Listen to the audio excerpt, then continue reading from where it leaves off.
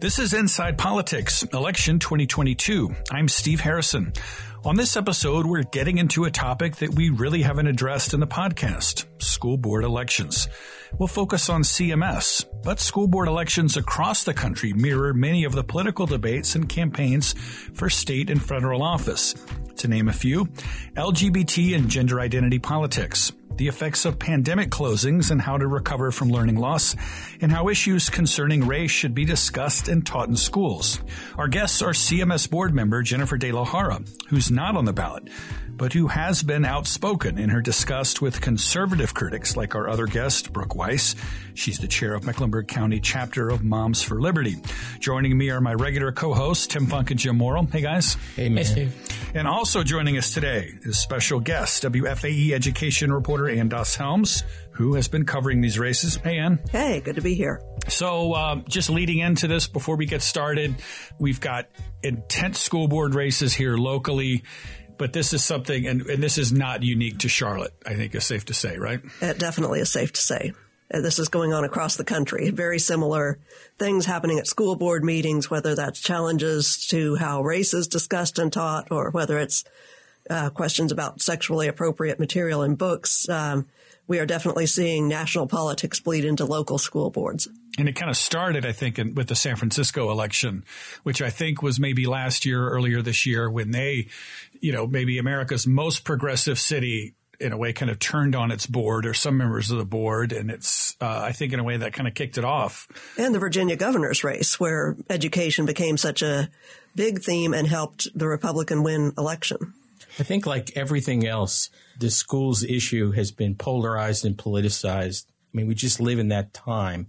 Moms for Liberty, at least nationally, have kind of allied themselves with the Republican Party. If you go to their website, there you'll see Ron DeSantis, you'll see words like woke. But, the Democratic Party has been allied with teacher unions forever. So it's just one more battlefield, it seems to me.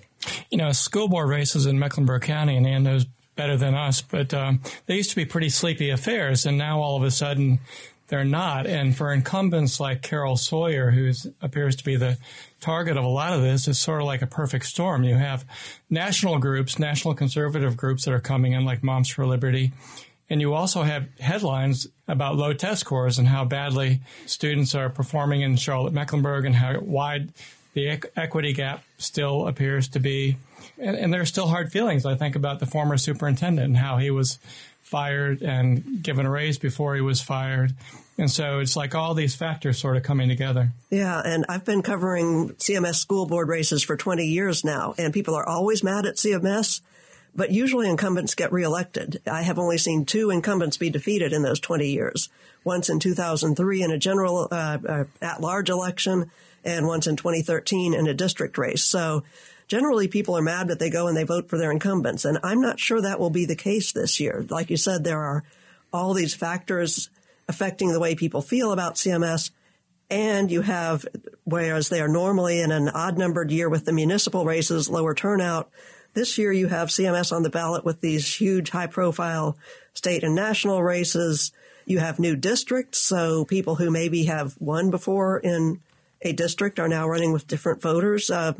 And all of the incumbents have, I think, viable challengers. Often they draw either no opposition or token opposition. There are people who are viable candidates and have gotten endorsements from some of the groups that traditionally back incumbents. And I think there's a lot of different issues like CRT and LGBT issues and things like that. And, the superintendent. But I think a big undercurrent under all this goes back to the decision in Charlotte-Mecklenburg to have mostly virtual school for 2020, 2021. I think that was kind of got the fire going a bit. Not among one faction. I mean, there's other groups that don't really particularly talk about that much, but it has, I think, on kind of the Moms for Liberty, a more conservative side. I think that got the fire going. I think you're right. But it is worth noting that there were many people, parents and teachers, who were at that time saying, we don't feel safe going back. And this was a pre-vaccine era when some of these decisions were made. So I think what the board would say was we did the best we could with the information we had at the time. We're ready to move this forward. Nobody is running on a platform of everything's great. I support the status quo. Everybody says, yes, these test scores are dismal. Yes, we need to get better. It's who can actually make that happen. In Charlotte-Mecklenburg, correct me if I'm wrong, Ann, it doesn't seem like Moms of Liberty would probably have as much pull as in some of these conservative counties, but I think it seems like what you're seeing them do is endorse challengers to the incumbents to try to beat Democrats with other Democrats.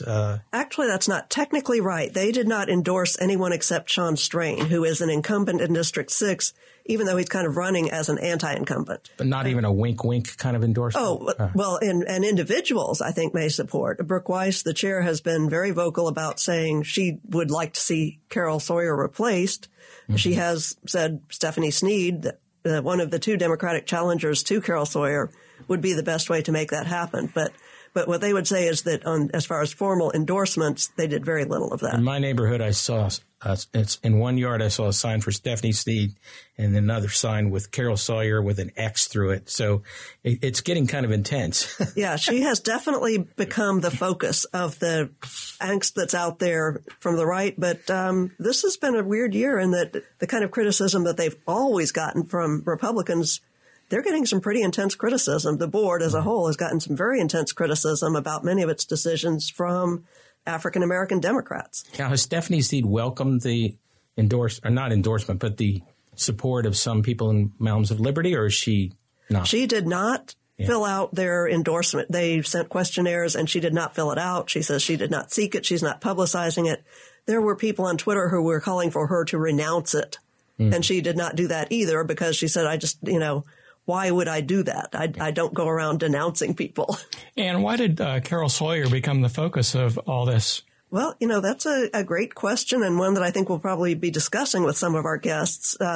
She is one of the most liberal members of the board.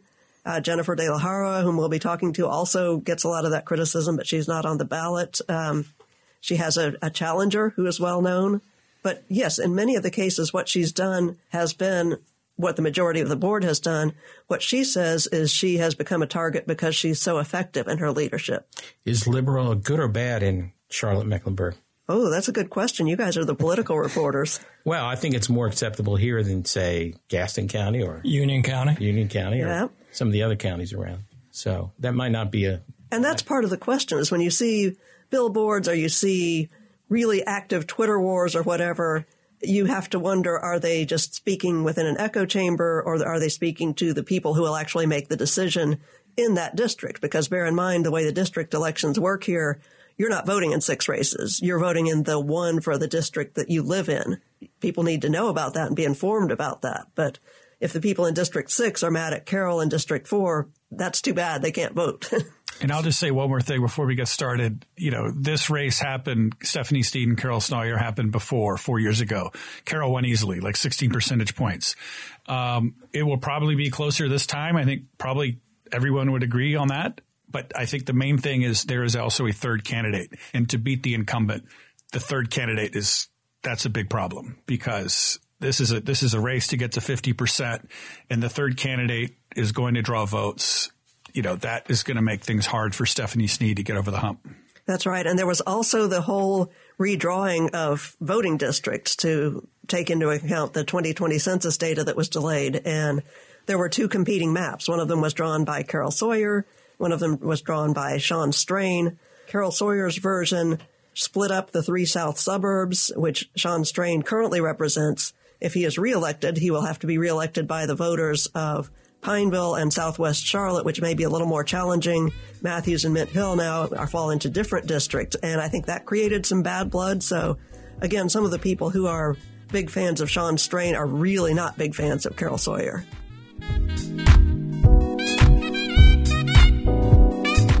Let's get to it with our first guest, Brooke Weiss. She's the chair of the Mecklenburg County chapter of Moms for Liberty. It's a nationwide group formed in Florida in early 2021 in response to frustration over COVID-19 safety restrictions in schools.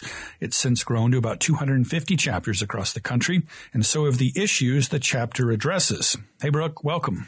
Thank you for having me. So, Brooke, you are a newcomer to Charlotte, I think relative newcomer. And you're pretty new to school board politics. So tell me how you got involved in all of this. We moved to Charlotte in 2017. And yes, I'm totally new to politics. I sort of got activated and interested in politics and education and curious about what was going on when my daughter in this early spring of 2021, they were still in virtual learning. And she came over to me while she was in the middle of an assessment, and she had her computer in her hands, and she showed me the screen and she said, "Mom, are you okay with this?" And I looked at the question and was really shocked, because it was a question that, in my opinion, was minimizing the Holocaust. It was also inappropriately comparing the Holocaust to slavery. And so I just really, as a Jewish woman, was offended by that. I don't see the value in comparing genocide to slavery, other than maybe pitting Jewish people against Black people. You know, it shouldn't be a comparison or a competition as to which group of people suffered the most. And so what I found maybe equally concerning was it took me more than 3 weeks of fighting to get into the school to view the rest of the test. Like, I wanted to know, my goodness, what is my daughter studying? That, you know, what book is she reading? What's going on in the classroom?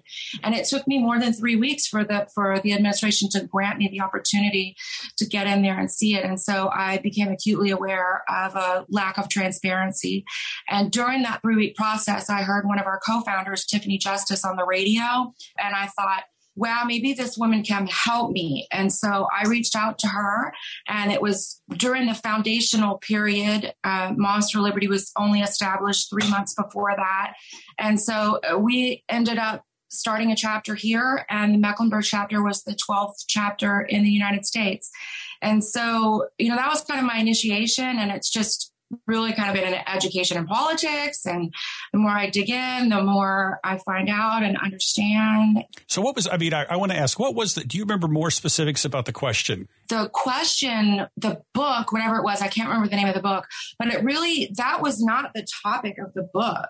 There was maybe like one sentence in the book, and that sentence was quoted in the question, but then the premise of the question really didn't have anything to do with what the book was about. So then I was like, well, why is this even being discussed? Why is this question part of the assessment? Like, I found the whole thing to be really inappropriate and confusing. I mean, I ask because there's historians have made some comparisons or some linkage between the early days of Hitler and the Nuremberg laws and him pulling that from Jim Crow in the American South.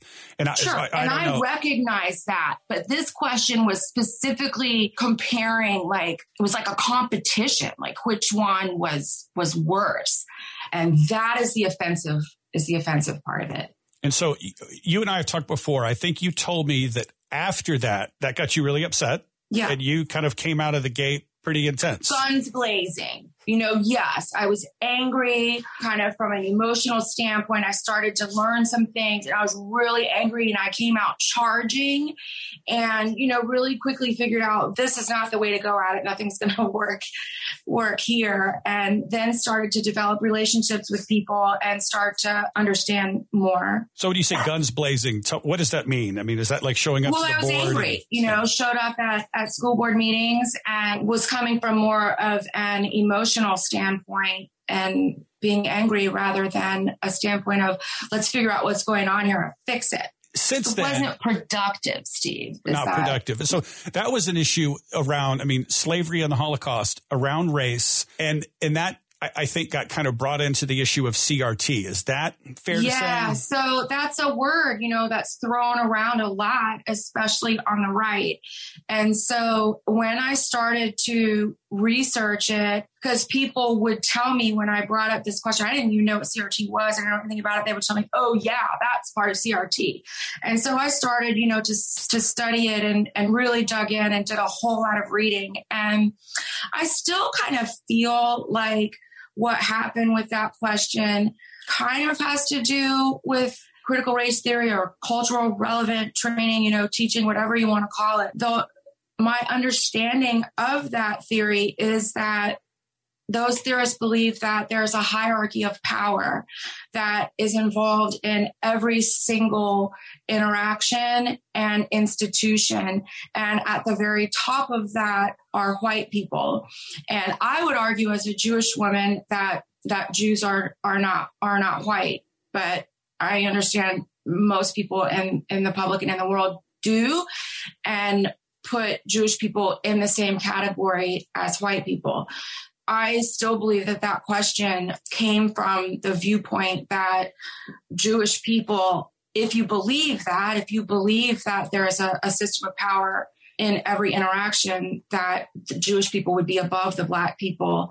And so they would be labeled as the oppressor, and the minority, the Black person, labeled as the oppressed. And that is just a theory that I cannot agree with. I do not agree with placing people in such a broad category based on the singular, just on the color of their skin, their race. I think there's much more to a person than that. And I don't think that you can automatically say that white people are inherently racist and that they can never overcome that. So the origins of of your involvement in Moms for Liberty stem from that question. And then the group has kind of moved on, I think that's where the origins are, but that's certainly not where I am right now. I don't think that's one of the most, I think it is an issue in education, but I don't think it's one of the most pressing. So what you hear, is that the critics of the group have said, well, it had this kind of origin story and anti-CRT, and now the group has shifted. I believe the origin of Moms for Liberty is in the fact that our kids were locked out of school. We wanted our kids back in school. At the same time, because they were in virtual learning, many parents became aware of things that their kids were being taught that they weren't aware of and that they found kind of surprising and shocking, had no idea what was going on. So it kind of opened a curtain, sort of. Then parents really started to ask questions. I'll do a double part question here, that some critics have said, well, there was this emphasis on this question and CRT related issues, and now the group has kind of moved on from that. And so some people say, well, they're just kind of whitewashing that issue or covering the CRT. Or that we're rebranding ourselves. Yes. A local gentleman says. So I don't think it's so much as we're trying to rebrand ourselves. I think it's been a process of learning for us. And maybe we thought it was a much bigger issue. I'm not saying that it's not an issue. I just think there are some other things that are a much bigger deal right now, like the failing scores. I think that for a large part, people were not aware of how abysmal the scores are.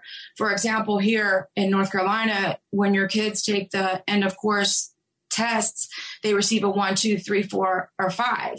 I think parents kind of equate that with an A, B, C, D, or F. And if your kid comes home with a 3, then you think, oh, my kid's passing, they're average, that's good. But that's not really what that 3 means. And so we've become more aware of the fact that our kids are not doing nearly as well as we thought they were. And that's really why we send our kids to school. We send our kids to school to learn reading, writing, and arithmetic. At least that's what I do. And to find out that their performance is so poor has been really eye-opening and shocking. So we're going to jump in. And that was happening before the pandemic. So the pandemic just exacerbated it. Anne's going to come in just a second. We're going to talk about kind of the election and kind of these here and now issues. But I mentioned a question about critics earlier. Kind of want to go just one more on that front. I mean, people have called... I've got a lot of them. People have called your group divisive, fascist. What else? Am I missing any? Racist, anti-LGBTQT. I've been called a Christo-fascist. I've just gotten used to being called a racist, which is so weird for me because I'm from New Orleans. Moving to Charlotte, it's been really difficult for me to adjust because this is a much more segregated city than where I grew up and where I came from. In New Orleans, you can be on the trolley riding down one of the most expensive, the homes are the most expensive in the city. And, 2 blocks away, you're in public housing. And my neighborhood that I started my family in, it's a very mixed neighborhood. My kids went to public schools.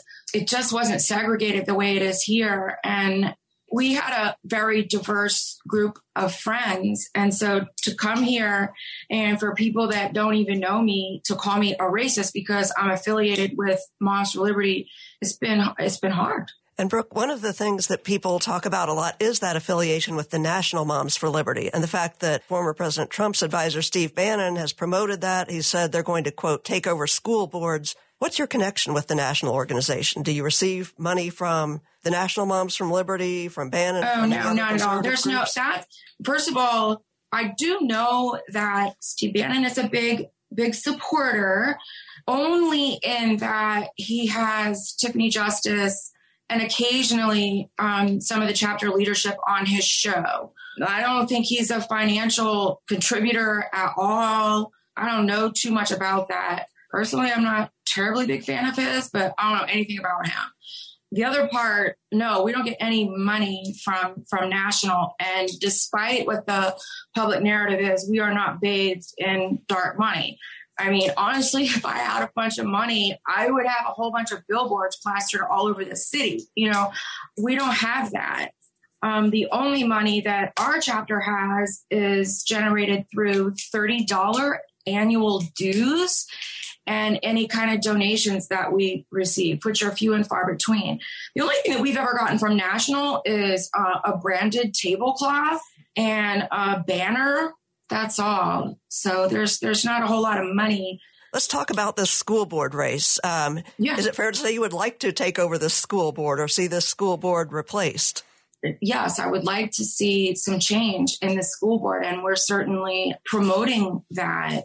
Moms for Liberty is one of many groups and many individuals who are upset about the direction of CMS.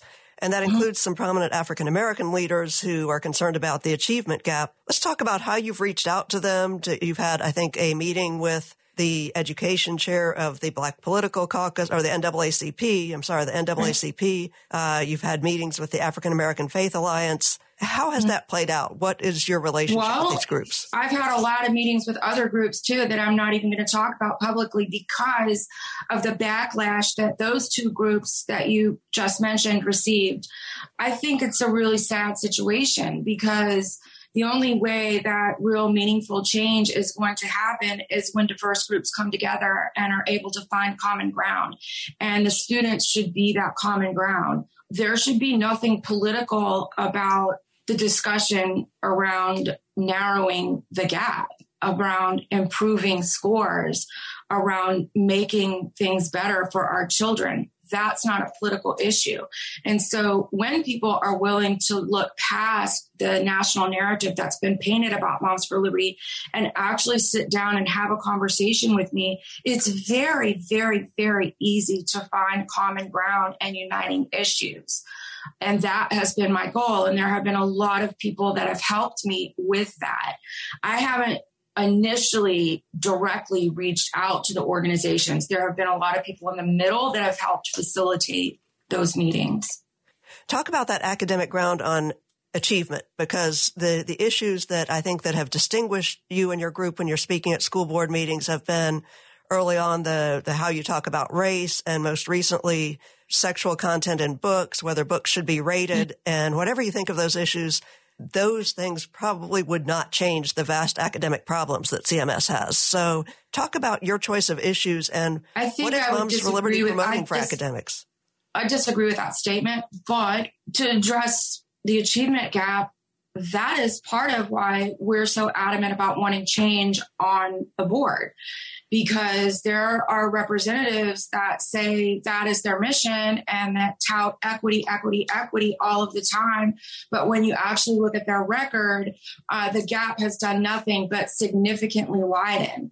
So their policies are not working towards their stated goal. So we need new leaders that actually are able to effectively narrow that gap. And so my conversations with some of the groups have been about what can we do to help that. Part of some of the things that we've offered is to form reading groups, to tutor children, to have men go in and mentor. It's a much more pervasive issue than I think parents are aware of. And so that's been one of our missions, is to just bring awareness. But I disagree with you saying that that wouldn't help academic scores. For example, the book last year that we advocated for another book to be made available. The Girl That Fell from the Sky, I think the reason that the book was part of the curriculum was because of the theme. And the theme was great. There's no problem with the theme, but at the same time, you need to have books in the curriculum that are not quite so controversial and that they contain such explicit sexuality. There seems to be a lot more sexual content in schools now, and that's a concern that a lot of parents have. I think that's a damaging and distracting thing for kids. Sexualizing and there's also a lot more children. sexual content on the internet, on television, and all sorts of pop culture. No, you see that's not true. And children do not have unfettered access to the internet, not on their Chromebooks. They can't go visit Pornhub on their Chromebooks. For parents that it matters. You know, my children, I only have one left in the house, but we have software installed on her devices that not only allow us to monitor, but limit what she has. And so to say that children have unfettered access to whatever they want is just not an accurate statement. But right, and it's not what I said. I said that it is out there. You talked about school board members who talk about equity and have not achieved it. And you have been very vocal about Carol Sawyer. Yeah, before we change the topic, sure. I want to finish. I have alcohol in my house. So it's out there. You know, that doesn't mean that my 16-year-old daughter can come downstairs from her bedroom in my kitchen because she has access to alcohol and use it.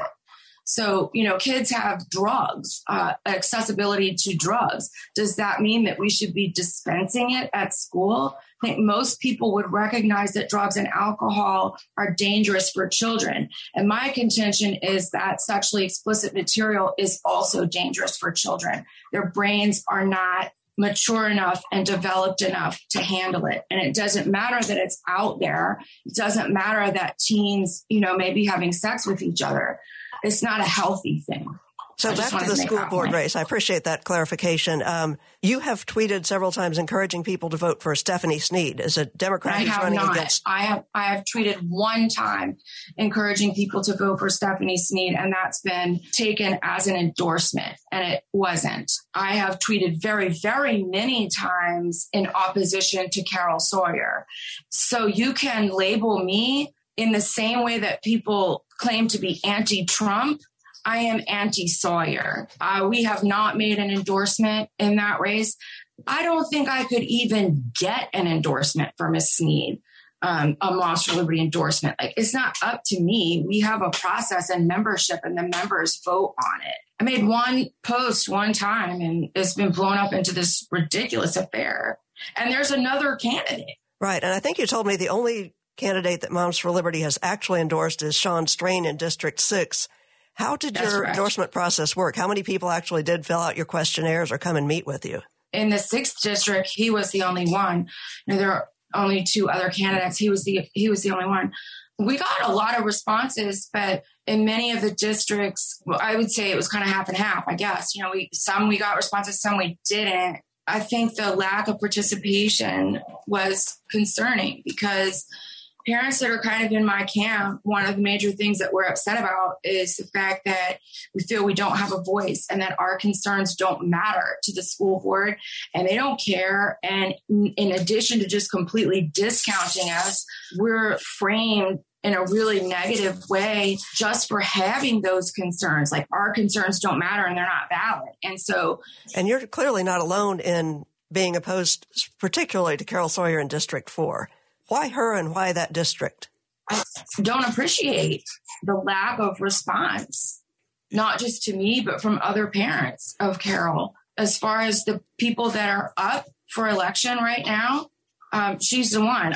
She advocated for extended closures when it was very clear that all over the United States and all over Europe that schools were opening without issue. She successfully advocated for keeping our schools closed. So, yes, I think she needs to take ownership of that. But there were just to be fair, there were other board members. It wasn't just Carol's vote who did that. The majority voted to do that. So why the target on her? Okay, so in District 1, Rhonda didn't do that, and we're not, out there promoting Rhonda, but we're not anti-Rhonda either. In District 2, she's not up. Same thing. Oh, sorry, in District 2, she is. In District 3, she is not coming back. In District 5, she's not coming back. And in District 6, Sean was one of the strongest advocates for trying to get our kids back. So that's why. Staying on this race, there's the billboard up on Independence Boulevard, an anti-Carol Sawyer billboard, highlighting that I think it says she kept schools closed. That's by an outside group that doesn't have to disclose their donors. We've talked about money before. You say you guys don't have a lot, but were you guys in on that at all and kind of supporting that? Absolutely not. We're not allowed to do that. We're a 501c4. We are not allowed to fundraise or donate. So no, doesn't mean that some members of mine may have gone over and donated money to individual candidates. And I would, on a personal level, encourage people to do that. But I have no knowledge of who did that.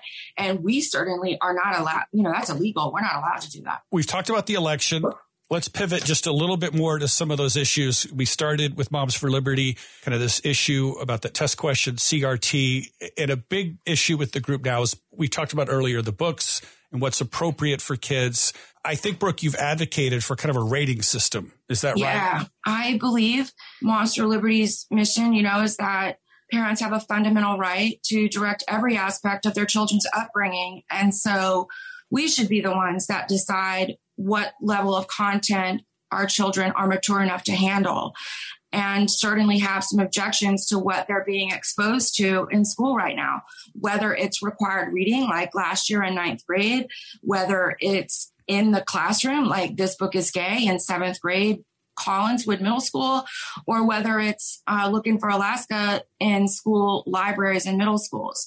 We believe that parents have the right to make the decision. So that doesn't mean I want my decision that I don't want my child exposed to explicit sexual material to be respected, but I also respect another parent's right to make the decision that they do want their child to have access to that material.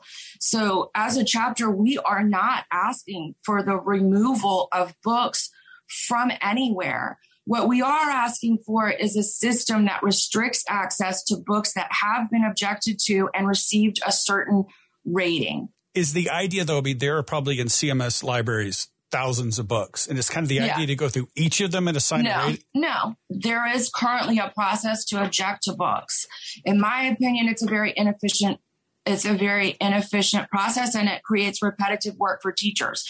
Teachers have enough to do already. To dump this additional work on them that they're not going to get paid for is just not right. And so the way the process works right now is one parent objects to one book at one school, and then a book committee reviews that book over the course of 20 days, I think, and then a decision is reached. But that decision only applies to that book. So if I objected to a book at Audrey Kell, then something would happen. But that doesn't apply to all the rest of the schools. And I feel like, why should we have teachers at every other single high school have to go through that same repetitive process? Instead, the process should be handled at a district level and a decision made at the district level that applies to all school libraries. And I think that teachers should have to follow the same requirements that the libraries follow. So if a decision is made to restrict access to a book in a library, then the teacher shouldn't have free access to that book in her classroom either. And so we've proposed a very objective rating process. The way that movies are rated, it's not a subjective process. It's a matter of, is it there? So there have to be a certain number of curse words. Is there nudity? Is there explicit sexuality? Is there penetration? Is there graphic violence? Is there smoking? Are there drugs? The fact of the matter is that most parents, when they receive the titles that their children are reading, do not have the time to read those books. It is also a fact that some parents do not have the capacity to read those books, but it is no less important to them. And so parents should get an informed consent that describes the content, not just the theme. Is there a concern, though, that I know you said you guys don't want to ban books, you just want that kind of guidance for parents, but that if I'm a school administrator, I have something kind of controversial that may be a problem, and I'm saying, I'm not dealing with it. The book is out. I just don't want to deal with this hassle. And it kind of, therefore, it becomes kind of a de facto not banned, but the book goes away. I mean, is that a fair concern that people have? What do you mean? Like they wouldn't want to go through the book, they wouldn't want to go through the reading process? Well, they wouldn't want to go, that the book would have kind of sensitive material or difficult material, and they would be concerned. And the teacher, let's say hypothetically, feels this is worth it. This is an important book, but it's tough material. And they think like, I'm going to have to go through this process. There are people concerned. I'm out. I'll teach something else. We don't object to difficult material. I'm Jewish. I think we need to talk about the Holocaust and teach the Holocaust. Okay, that's a really difficult topic. So it's not that we don't want kids struggling with difficult themes. You know, people have asked me, well, you know, is it a gay thing? No, it is not. You know, this book is gay. I thought I was shocked at the level of description in that book. But I would have also had the same objection if it was the Kama Sutra. So I don't care what kind of sex it is. I do not believe that a literal manual to sex acts should be in a classroom. I mean, that's my personal opinion. So I'm entitled to it. And as a parent, I should be able to make the decision as to whether my kid, you know, literally receives instructions on how to give an effective hand job. Well, Brooke, thank you so much for the time. And we really appreciate it. Yeah, thanks for joining us. Thank you. I appreciate it. Bye-bye. That was Brooke Weiss, the chair of the Mecklenburg County chapter of Moms for Liberty. We'll have analysis of that interview later in the show. But first, our next guest, CMS board member Jennifer De La Jara. She's held an at-large seat on the board since 2019. She's a native of the Burke County town of Valdez and a graduate of both UNC Chapel Hill and UNC Charlotte. She's taught English as a second language and has served as Director of Diversity and Inclusion for the Transit Authority in Louisville. In addition to owning restaurants in Charlotte, she's also run a consulting company focused on cultural competency training to educators. Welcome, Jennifer. Thank you for having me. It's a pleasure.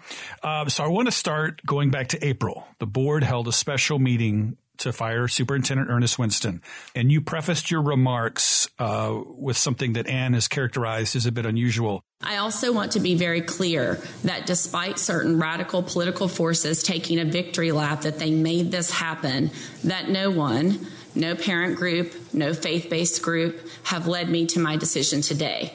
The facts will speak for themselves, and I'm astonished that others are celebrating right now when it has nothing to do with you. Tell us what you meant by that statement. Yes, we had received specific requests, you might call it demands, from faith-based groups and really from Moms for Liberty. But I chose my words very wisely that day by framing it as no parent group and no faith-based group without naming anyone specifically, because I was a little hesitant, to be honest, about how much credibility I even wanted to give them. And I knew that the leader of the chapter was sitting also, or would be, and of course she was, recording in the chamber that day and was taking credit. I didn't want to empower them with that at the time, but I thought it was really important to be clear, and it's absolutely true, that their request to have him fired and from other community members did not factor into my personal decision, and I don't think of the board. We came to our own conclusions separately. When you said like the president, you're speaking of Brooke Weiss in the chamber. Yes. Mm-hmm. Moms for Liberty being one of those parent groups. Mm-hmm. And you also said kind of faith-based groups. Who were you kind of getting at? That's two different people. So who were you getting at with that comment? I was speaking about the African American Faith Alliance led by their chair, Dr. Dennis Williams, and others who've spent significant time in our chamber, and also, communicating directly to us and through surrogates about their wishes as well. So we're definitely going to talk about the Faith Alliance a little bit later, but wanted to start with Moms for Liberty. You and others have described them as an AstroTurf group. Mm-hmm. You've said kind of more about national issues and local politics. So just tell me more about that. What do you mean? Well, I'm differentiating between, I think, the way they describe themselves as more of a grassroots group, trying to frame themselves as local. And, let's be really clear. This is not a group of parents. It's running a bake sale. They are absolutely connected at a national level. Their platform and their ideas are espoused by the likes of Steve Bannon and Governor DeSantis and Secretary DeVos, who just recently spoke at their July conference in Tampa. calling again for the abolishment of the Department of Education. They have a lot of surface level appeal. I mean, who doesn't want to agree with what's characterized as a group of moms who are concerned about education? I mean, I think that sounds great. We not just on the Board of Education, but we as our greater society need to peel back the layers a little bit and look at who they're connected to, what that power structure looks like, money that's made available to them, and the messaging that they're receiving from the top down. I mean, certain things that they're asking for, it's national messaging. It's not crafted as just a local initiative. It's coming from the top down. And so that's what we mean when we talk about AstroTurf. Now, Brooke Weiss has said, she said, look, they don't get any national money. Now, she's very clear in terms of the linkage to the national group and Steve Bannon, et cetera. But she said, I think it was $30 a year for the members. And so is it possible to kind of be a grassroots group, but still independent, no money, but following kind of national talking points and themes? Do you see what I'm saying? Possibly. I think that they say a lot of things, though, that we shouldn't just take at face value. We have a lot of groups, and not just them, that show up at our board meetings and state their intentions, but the impact of what they're advocating for, doesn't necessarily weigh out. So I've obviously not looked at their financials, here locally, but the fact that there is, big money that is giving them an engine to get those national talking points, to advocate for specific things. I mean, they're the recipients of it, whether they're receiving the actual dollars or not. I can't speak to. And we sometimes hear that same concern, for instance, when local teachers who are members of North Carolina Association of Educators or Charlotte-Mecklenburg Association of Educators, people who don't like what they're saying say, well, they're speaking for a national teachers union. Or there's a group, Red, Wine, and Blue, that emerged about the same time as Moms for Liberty. Nonpartisan, like Moms for Liberty says, but much more progressive. Do you have the same concerns about them being local people who are speaking in affiliation with a national group? I think if they were advocating for dangerous policies, yes, no matter if you're coming from the left or from the right, I think we should all be concerned. I've not seen anything from the Red, Wine, and Blue group, in my opinion, of course, and we all have different viewpoints on these things, that are advocating for something as dangerous as some of the initiatives that Moms for Liberty are advocating for. So dangerous. Mm-hmm. Let's go through them, how you see it. Yeah. The dangerous policies. Well, right. I mean, at best, they are distracting, and we can certainly talk about some of that. And at worst, I think they're dangerous. I mean, we spoke very openly, for example, at our August legislative retreat about many policies, not legislative, legal retreat, I'm sorry. And one of them were our policies that help protect our LGBTQ students. We do not force out our students, meaning that if a child is questioning and they confide with a trusted adult, teacher, counselor, principal, whoever, we do not force our staff to call the parents and let them know. And that is by policy. And I will couch that first by saying there's very little control that the local board of education does have, because we're under so much control at the federal level, state level of governing bodies. But this is a policy that we do have in place where we take the whole child into consideration, including the child's wishes, and don't necessarily call their parents and let them know about their questioning or their desire to transition, for example. That, I think, becomes dangerous when they are asking for us to change that policy. And, of course, as soon as we had that legal retreat, we started getting emails calling for that to be changed. And it's framed under, parents' rights. Parents deserve to know. But I want your listeners to understand, parents do have the right to know. There are also FERPA laws in place that we comply with. And at any time, they can call the school and get access to Power School records that show, let's say, if there was a change in gender status. So we're not going to deny, but it's requiring the parent to do their job of being a parent if they have a concern about that. But we're also not going to force out students. And we've had multiple psychologists and licensed clinical social workers who have written us in also response to that meeting in August saying, do not do that. It is bad for our students, and advocating that we not make any changes. I want to ask, just kind of on a counterpoint to that, the idea that kind of, quote, outing a student might put them at risk at home. I mean, it seems like there are things the information that the CMS does send home that obviously could put kids in trouble too? Like, you guys, if a kid is failing, the parents know. If they are skipping school, the parents know. If they are fighting, the parents know. If they are having sex at school. I mean, there's probably some serious punishments being handed out at homes across the district in those situations too. Is that fair? Multiple psychologists and social workers have written us with data showing that it can be dangerous for the parents to find this information out. And I trust that, no school-based staff is taking this lightly. I think it's not one person making that decision. Folks are coming together, looking at the whole child, understanding what's going on, possible abuse that they're experiencing in the home. I think they're able to help come to the best decision for that child. And that's the way that our policy stands. That's best practices based on, multiple people who've expressed that to us, qualified people, beyond just us on the school board. I certainly want to continue to protect the rights of these students. So you've got Moms for Liberty coming at you from the right, and that's pretty traditional that has happened in the time that I've covered school boards. You've also gotten some pretty fierce criticism from Democrats, including County Commissioners Vilma Leak and George Dunlap, former school board members. What do you think is going on with that? I think that these groups who traditionally are from the right and also Democratic elected officials that you're mentioning, they find common ground in a couple different things. They find common ground in isolating, first of all, that Charlotte-Mecklenburg Schools works in a vacuum. If you listen to the way that they speak, all of those other organizations I just mentioned, the federal level, the state legislature, the state board of education, who have immense impact on what we're able to do, what we're able to teach, the standards that we're able to teach, our funding and resources or lack of, which oftentimes is the case. Those play into what we're able to do and the degree to success that we have with it. Neither of them mentions all of those factors. When they show up in our space or speak at their meetings, they often talk about the lack of leadership only with Charlotte-Mecklenburg Schools.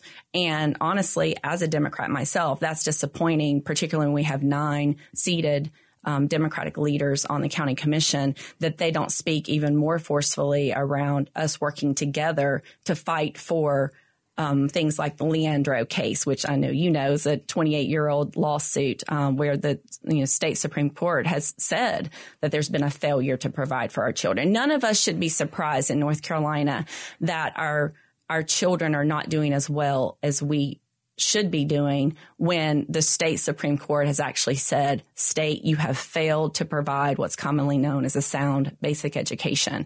And as Democrats, I think we need to work together to fight that common battle. But unfortunately, it's become sort of a weaponizing tool. Look, make no mistake. And I think that many of the commissioners, and of course not all of them, we have some advocates who understand that if you want to change outcomes, you need to invest, not divest. No business divests from its interests. But for whatever reason, when it comes to education, unfortunately, sometimes both Republican-led legislatures like we have now and also local Democratic-led county commissions choose to divest from education, hoping that somehow we're going to defund our way to educational equity. It makes absolutely no sense. And so we touched on the African American Faith Alliance earlier, which is a group of individuals. I don't think they're specifically political, but many of them that I know are, again, Democrats. They're very focused on being intensely frustrated with the state of academic performance for children of color, fairly understandably. And you mentioned some of the requests or demands, and I've seen through public information requests some of the emails. One of those requests was that their own chair or president, Dennis Williams, be considered for the superintendent's job. After you chose Hugh Hadabaugh instead as the interim, there was a meeting between Hugh Hadabaugh and the Faith Alliance that I think didn't go very well. Can you talk a little more about what happened and how that may play into the upcoming search for a superintendent? Certainly. First, I think it's really important to state that I do think our community members, including the Faith Alliance, we should all be enraged and outraged about the state of public education and the disparities that exist. The problem that I have is when we create faux rages around certain things that may not even be rooted in a common set of facts. So I'm not dismissing anyone's intent around what they describe as their, rage or being upset about the current state of the school system. I'm just always advocating that we direct all of that energy in a direction that's going to actually help. Like, for example, I welcome their advocacy alongside us in fighting for Leandro or for whatever, we've laid out and centering the needs of the students. You can't just sort of show up and just point fingers. It's not getting us anywhere. That's never worked before. So I think that's really important because I don't dismiss them categorically. I do think, however, they have been very problematic in the way that they've gone about conducting business, if you will.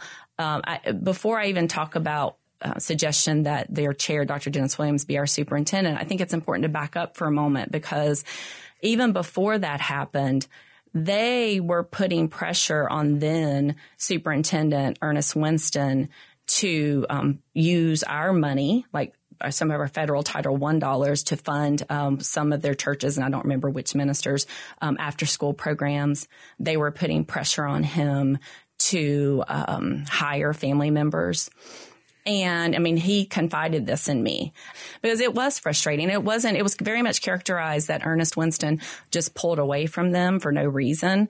But it was because they were asking for political favors and they were asking for money. And Ernest Winston is an honorable man. And yes, I came to the conclusion that he wasn't the executive at the time to do the job that we needed to do, but never have I questioned his integrity as a person. And I have the utmost respect for him and the way he handled this Faith Alliance group that were asking him for special political favors or money or, and he said, no, I'm not going to conduct business that way. You need to go apply just like everyone else. I do know that a week before we did terminate the superintendent's contract, that I got a call from a minister asking me to consider Dennis Williams to be the superintendent. I thought that was so bizarre because, to my knowledge, there were only 9 of us who knew that this was happening, and then our general counsel. So let's get back to that. How did they find out? We'll come back to that. But let me say this. In the moment, I acted like I didn't have any idea what he was talking about, got off the phone, and Dennis Williams actually called me that same night.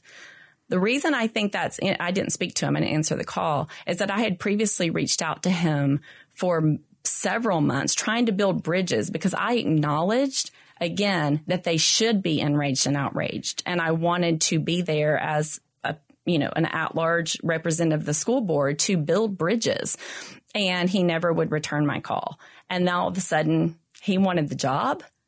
And because a minister possibly had warmed me up, I mean, I never made any commitments. It was an awkward conversation because I couldn't legally confirm I had any idea what he was talking about. But we knew that the leak was out there. And then, of course, at the same time, the emails started flowing in from Brooke Weiss in particular and others. Now, they didn't necessarily identify themselves as Moms for Liberty, but you got the sense that they were of sort of the same group. You got the sense it was coming more from the right. So somehow there was a leak to this group, and they wanted him appointed as our superintendent, And we probably should note for listeners who don't know this, it sounds fairly random that a minister wants to be the superintendent. Dennis Williams is, in fact, a longtime former CMS administrator, even before my time, and actually served, I believe, in an acting superintendent role for a little while. So you know that and I know that, but I think a lot of people might be like, this is just crazy that some minister wants to be the superintendent. Of course, you did not choose him, at least at this point. I assume he could get into the mix when you do a search. He's welcome to apply. He's called me 3 times since, and I've not once, I still have his voicemails on my phone. I have not once taken his call because I think it's highly, what's the right word that I'm trying to use? I think it's highly inappropriate that he would reach out now. I think he, just like everyone else, needs to apply and go through the process. In your view, when Ernest Winston pushed the Faith Alliance back and said he wasn't going to do these alleged favors, do you feel like that they saw it as an escalate, that they then escalated their criticism of the board and CMS as a result of that? Absolutely. They immediately started going to the county commission and speaking in front of them about, making adjustments to their budget and got aligned and started pushing the same messaging around somehow holding us accountable. I think they felt a sense of they needed to hold Ernest accountable for not listening to them, hold us accountable. And they started a whole campaign to do that. Okay, quick timeout. This was not the first time the WFAE had heard the allegations that De La Jara mentioned about the African American Faith Alliance and its chair, Dennis Williams. Since June, education reporter Andas Helms has reached out to Williams and other Faith Alliance members, but has not been able to get a response to these allegations. We reached out again after De La Jara's comments, but didn't get a response then either. And you've mentioned before in this conversation the Faith Alliance and Moms for Liberty sending emails, and Brooke Weiss has said, they've worked together and had outreach, but I get the impression from you and others that doesn't make y'all particularly comfortable, or you don't feel like it's coming from the best intentions. It's really important that we understand. I mean, they make claims all the time that they ignore us. They don't want to meet with us. I respond back. They invited me to a meeting last week, for example, to come hear some expert that was going to, tell us how to save us all in education. And I had to write back and say, sorry, I can't be there. I'm actually going to be in Florida at the Council of the Great City Schools annual conference, listening to experts. I mean, this whole idea that we're not getting advice, or we don't know what we're doing, or we're not engaging with best practices.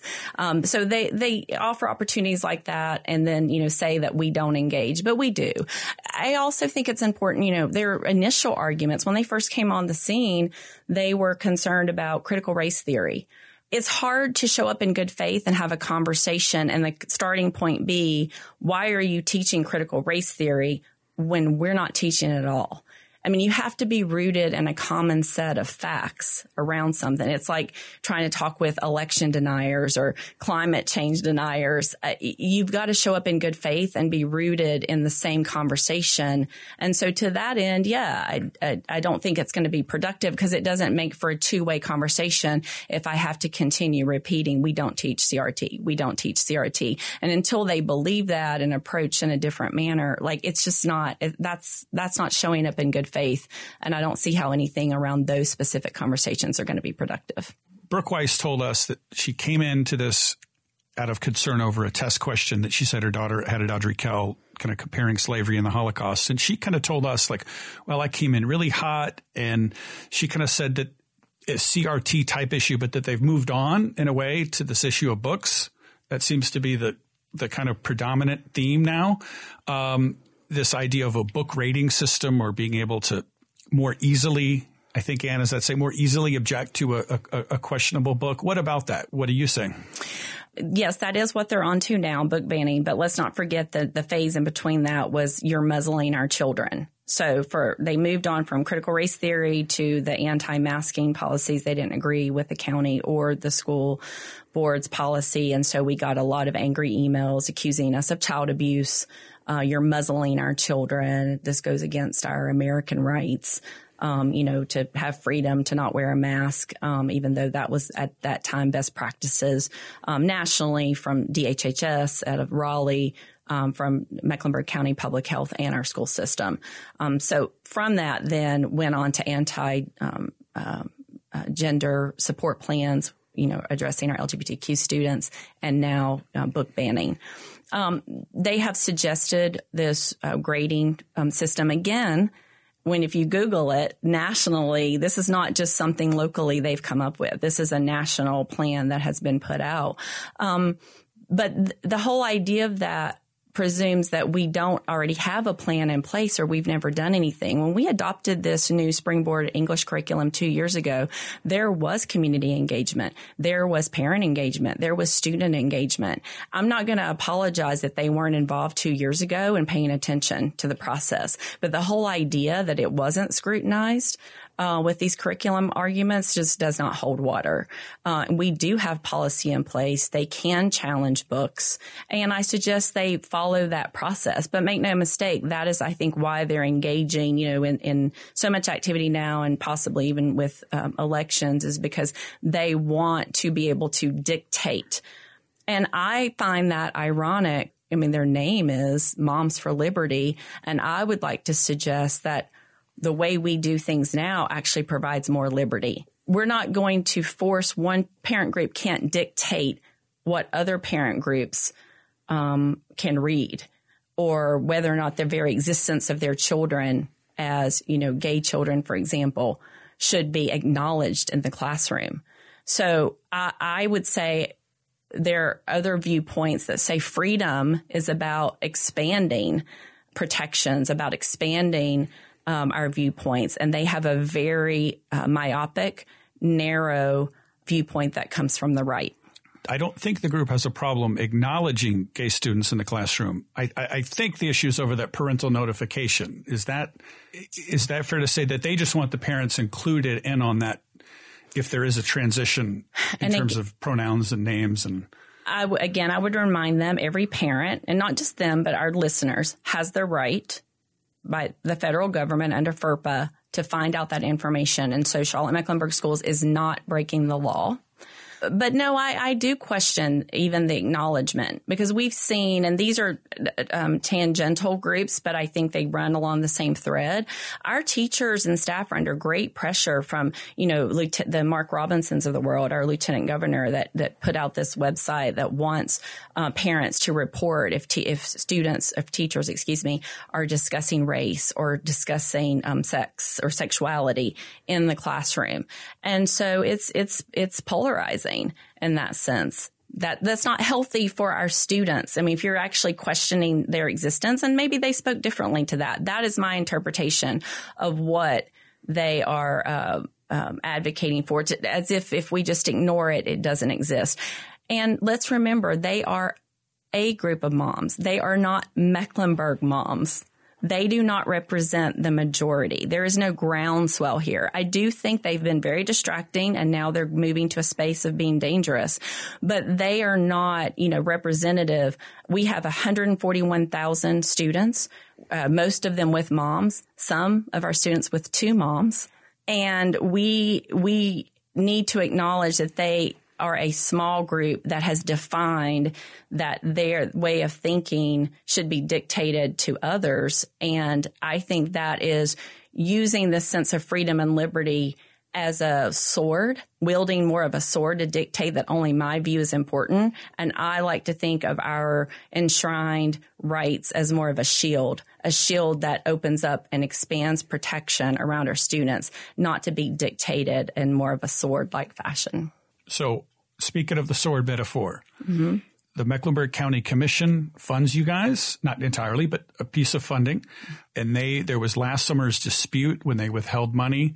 Commissioner Vilma-Leek, I think, made a reference to educators. I think some should be arrested for not doing their job. Is that right? That was in a public meeting. Okay. And then you've had others who withheld the money, including Pat Cotham, an at-large member. And you wrote a column in Queen City Nerve just recently where let me see if I can find it.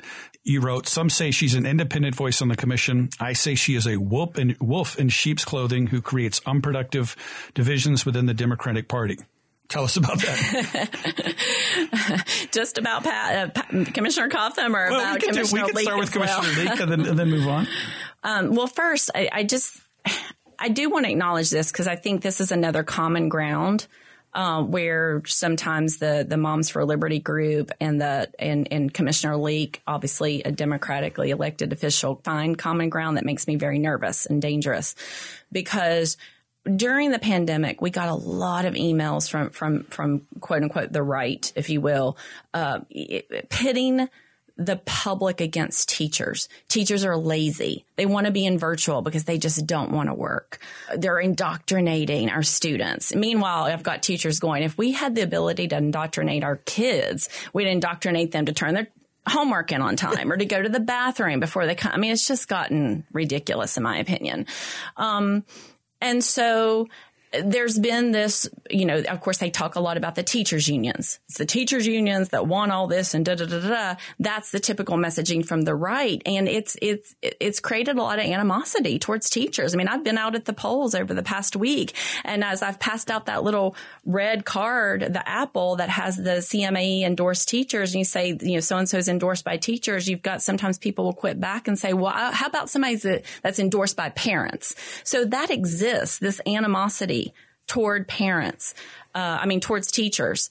And so when you have someone like Commissioner Leek come along and start talking about we need to be arresting teachers, I think that's where they find common ground. And I have seen her, Commissioner Leak and Brooke Weiss, be chummy together in our chamber at school board meetings. So I know to some degree they have a relationship. And I just think that's where, in part, I'm raising the red flag around when we have Democratic elected officials who seemingly have some relationship and they're finding common ground in some of this dangerous rhetoric. That makes me nervous.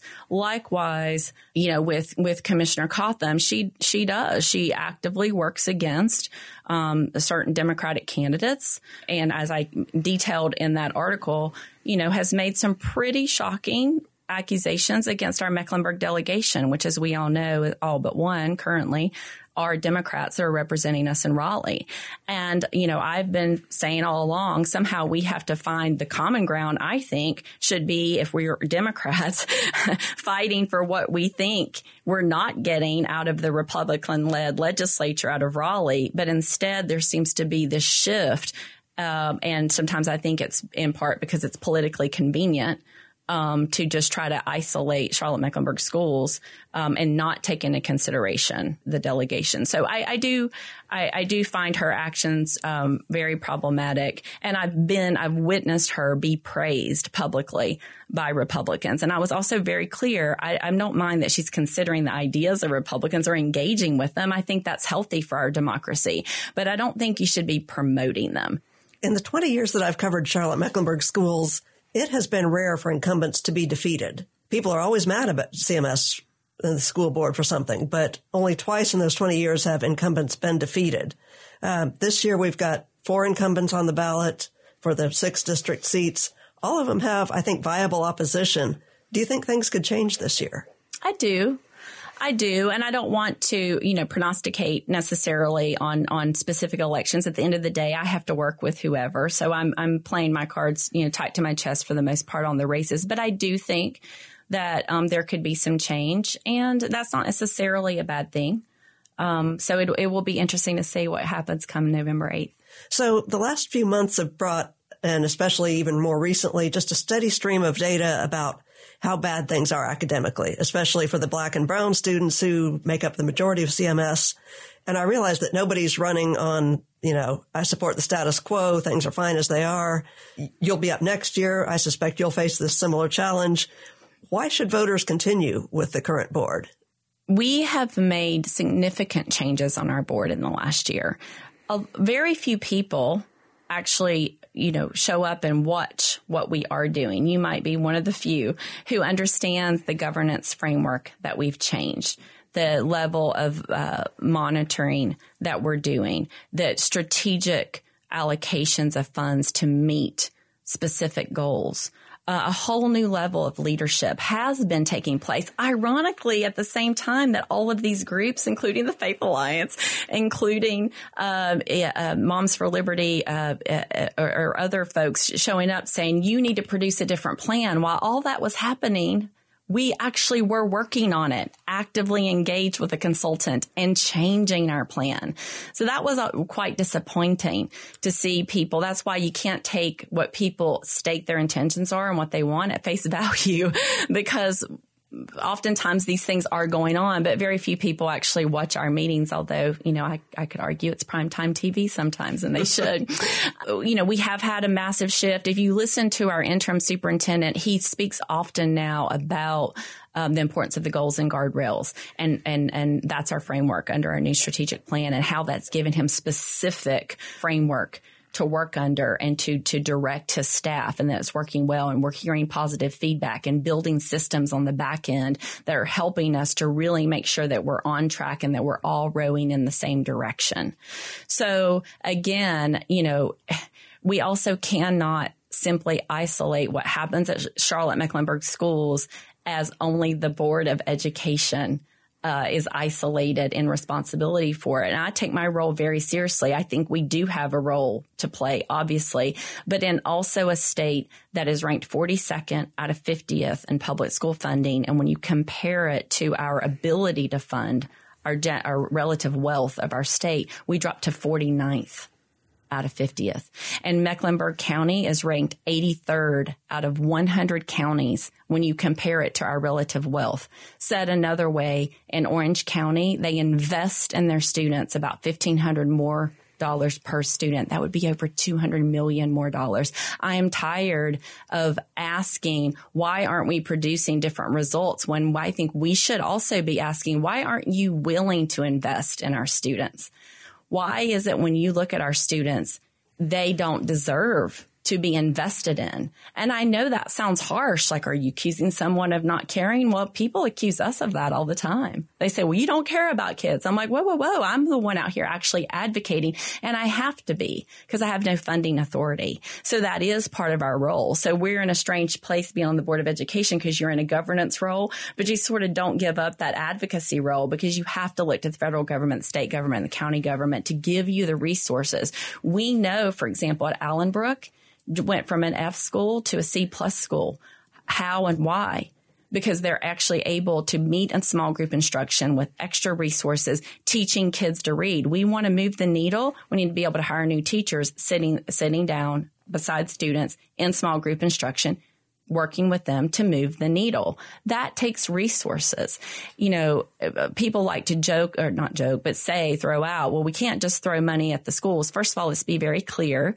North Carolina does not throw money at the schools. And we have to change our language around it, because schools gives this idea that it's this phantom district that money's just disappearing. No.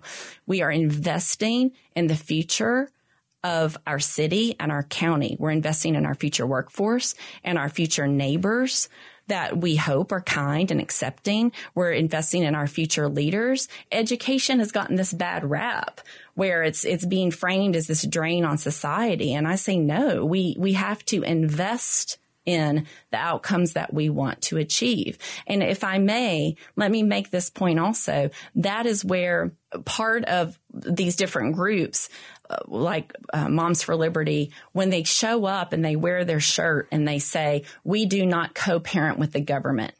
It reminds me of a very sad day in our history when President Trump came out, State of the Union speech, and said, talked about the failing government schools. Make no mistake, that wording is very specific, government schools. We do not co-parent with government.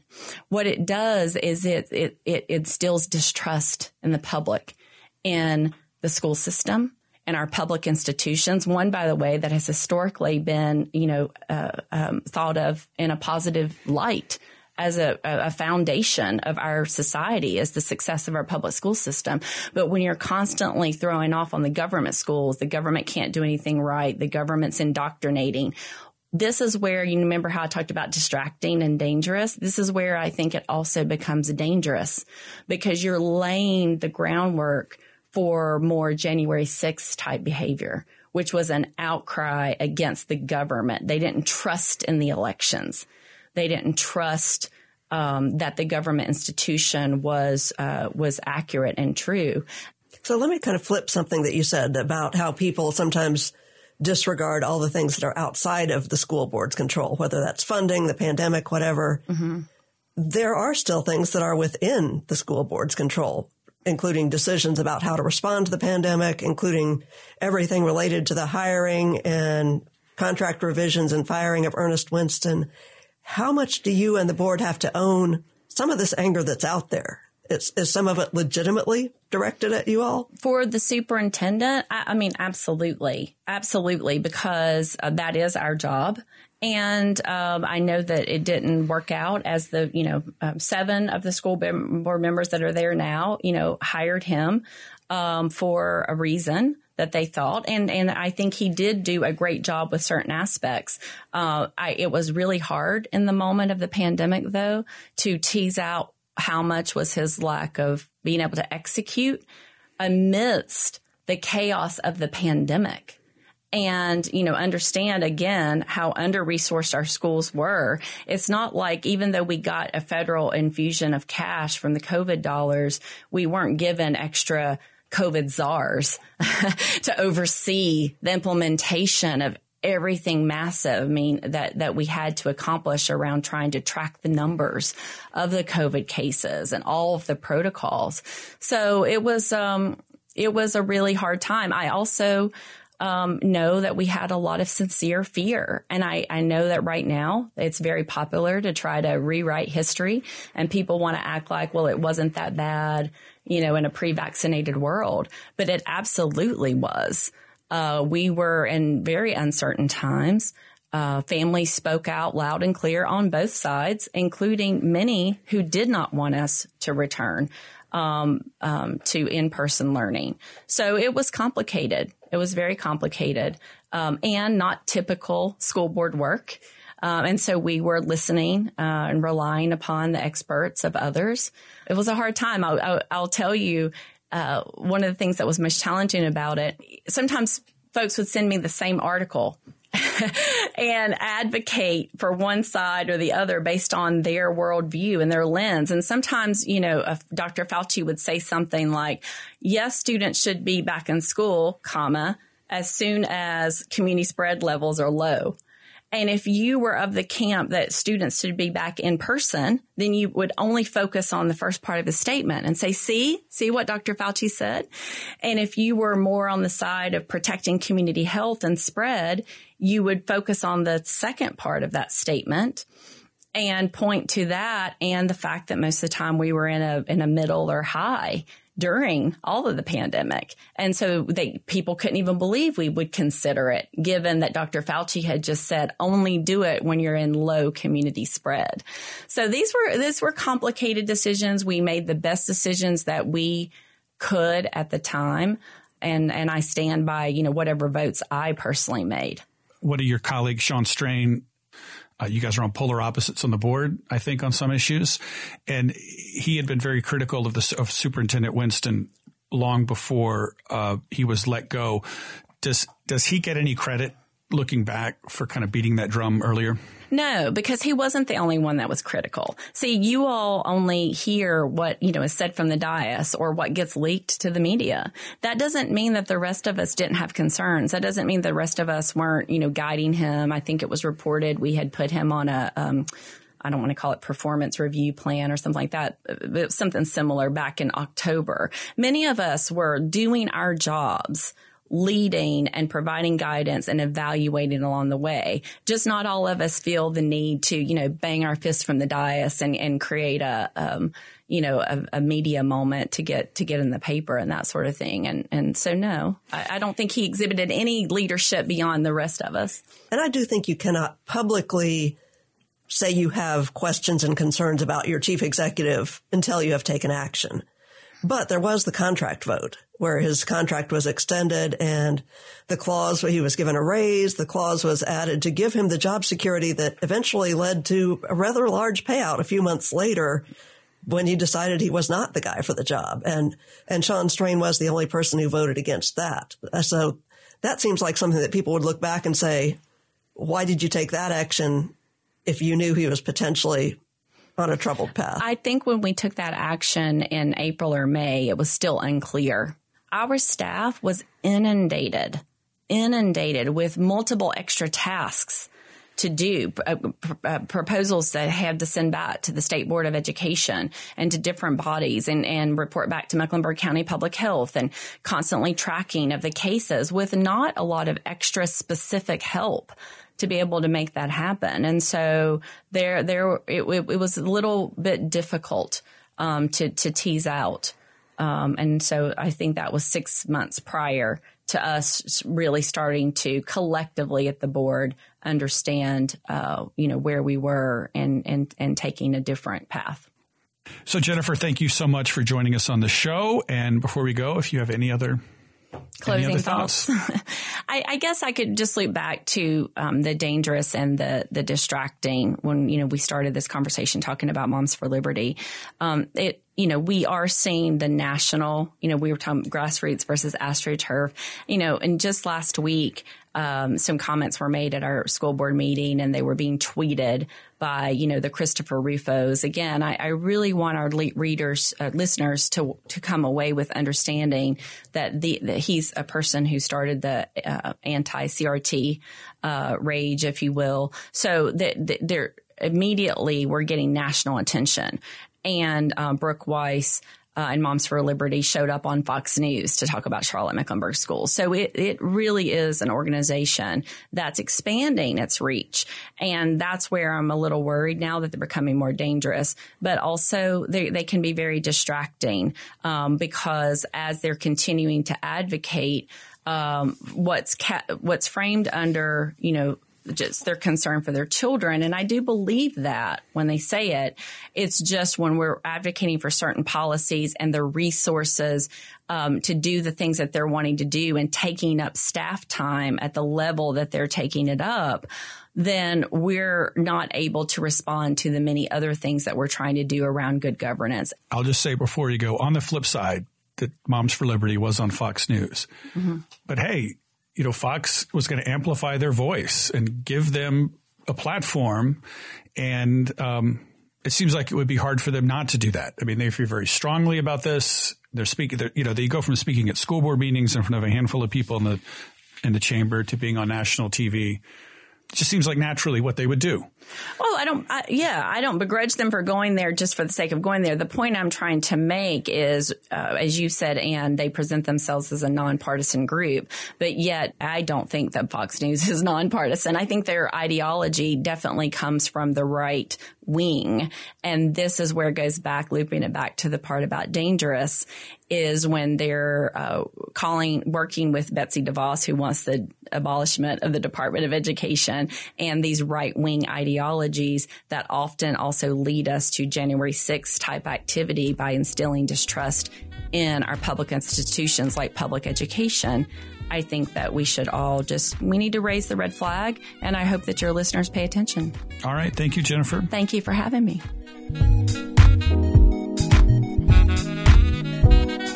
So that was school board member Jennifer De La Jara talking about the perfect storm of cultural issues and school performance issues that are a part of the CMS race, that are part of national school board races, and I think also the national election. What'd y'all think? I think that I think she gave a spirited defense of the school board, but like she said, I mean, they're caught between the conservative national group, Moms for Liberty, and what she said was the left. She was squeezed from both sides. School board members are squeezed from both sides. And she mentioned specifically some members of the county commission and the Faith Alliance, which is, I don't know what their bent is, but presumably more progressive than not. So it's a tough race for incumbents. As a student of politics, I was pretty fascinated by their talk about this dance of competing alliances and fierce battles. But I have to say, when political parties and wings of these parties basically become the vehicles to navigate something as complicated as the school issue, I think it can easily become about winning the argument, about, coarse social media zingers and more heat than light. And I just think students deserve better than that, I thought when Jennifer was speaking about kind of the things being a distraction from moving the school district forward, I think there's a lot of validity in that. But I also think that, man, if you're an incumbent sitting on that board and that heat is coming for you, then yes, you're going to see it as a distraction because, and I think you talked about this, you can kind of look at the anger and the concern from different groups and parse it and say, well, that maybe this is misplaced and this, but at kind of the end of the day, when you step back, there is a lot of frustration. When you look at it from 30,000 feet, that seems to be clear. Yeah. And one of the things that I heard from both of our interviews with Brooke Weiss and with Jennifer De La Jara is there may be some level of agreement on certain issues. I mean, nobody wants sexually explicit material being taught in schools. Everybody wants academic achievement and does not want these huge gaps. But it does in some ways boil down to whether you say trust and support the education system, the educators in that system to do the job, give them more support, not less, or whether you say we don't trust that system and we need to get parents and families more directly involved. And that's a legitimate philosophical rift that's out there. And I think that is going to play out in school board elections, but maybe also in a lot of levels. You still see it pop up in this cycle on the national races. I mean, it's not one of the headline issues, those clearly inflation, abortion, et cetera, but there's still an undercurrent there of the school issues that kind of propelled Youngkin in Virginia and that we talked about earlier, San Francisco. It's still out there, hasn't gone away. I think your observation about a 30,000-foot view is right on. You have the frustration over low test scores, student performance, equity, the superintendent. You have that combining with, a wave of conservative national sentiment that started with the whole masking policy during the pandemic.